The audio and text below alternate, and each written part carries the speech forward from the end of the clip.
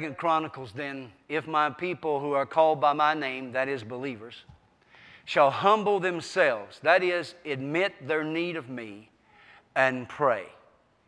And I wrote in there, just do it. Seek my face. Look into the face of the King. You've seen this scripture. We've quoted it many times about prayer. And turn from their wicked ways. What are the wicked ways? Holy Spirit drove this deep into my heart once. I said, I don't understand this scripture because most Christians are trying to live a very good life and they seem like they're very, they're good, moral, upright people. And the Holy Spirit said to me, read it again. Wicked ways means failure. In fact, it plainly says it in that scripture, seek my face. They have failure, the wicked ways. The wicked ways is the failure to seek His face. That's the wicked ways, the failure to seek His face.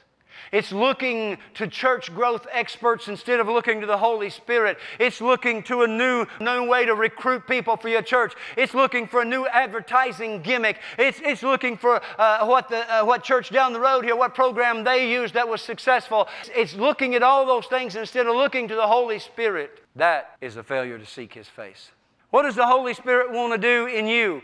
It may not be the exact same thing He wants to do in somebody else. What does He want to do in this church? What's He want to do in this academy? We need to look to Him and say, Holy Spirit, what is it that You have tailor-made, that You've called us here to be? What is it that Christian Outreach Center is here for? What is our witness? What is our purpose in being here? I believe we're on a mission for God. We have a divine purpose and a divine mandate for being here in Oak Ridge. And I'll tell you what I believe it is. That God can gather together a bunch of people who are so in love with Jesus that they will take off their racial blinders, their racial sunglasses.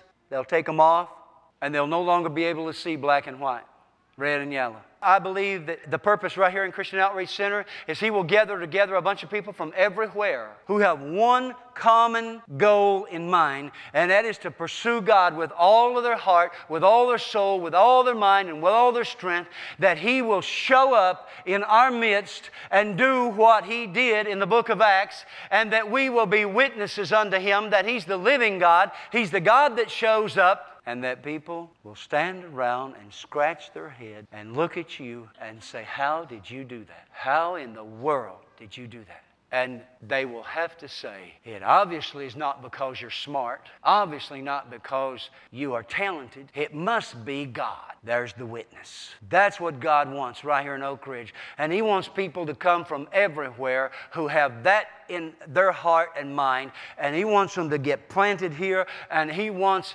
that witness to spread throughout this community. God always brings some people from outside to effect a change inside. So then, seek His face, not the face of Jesus as a carpenter, not the face of Jesus on the cross, but the face of Jesus as the King, like in Revelation, like in Isaiah. I wish I had time to read that scripture from the book of Revelation. Go and read it, Revelation chapter 1, where John said, I was in the Spirit on the Lord's day, and I saw Him, His eyes, His hair, His raiment. Oh, listen to me. I believe it is possible that you and I, when we're worshiping Jesus like we do in this place, that we are going to catch a glimpse. We're going to catch a vision of Him. And it's not going to be Him on the cross. It's not going to be Him in the tomb. It's not going to be Him as a carpenter. But He's the King, church. He's no longer in those clothes. He's no longer in that mode. He's the King. And that's why when we sing that songs about the King, and we sing about the Almighty, and we sing about worshiping Him and loving Him, that's why we get so excited, because we realize who He is now. Yes, we thank Him for what He did for us, but we are going to see the King. Amen. Hallelujah.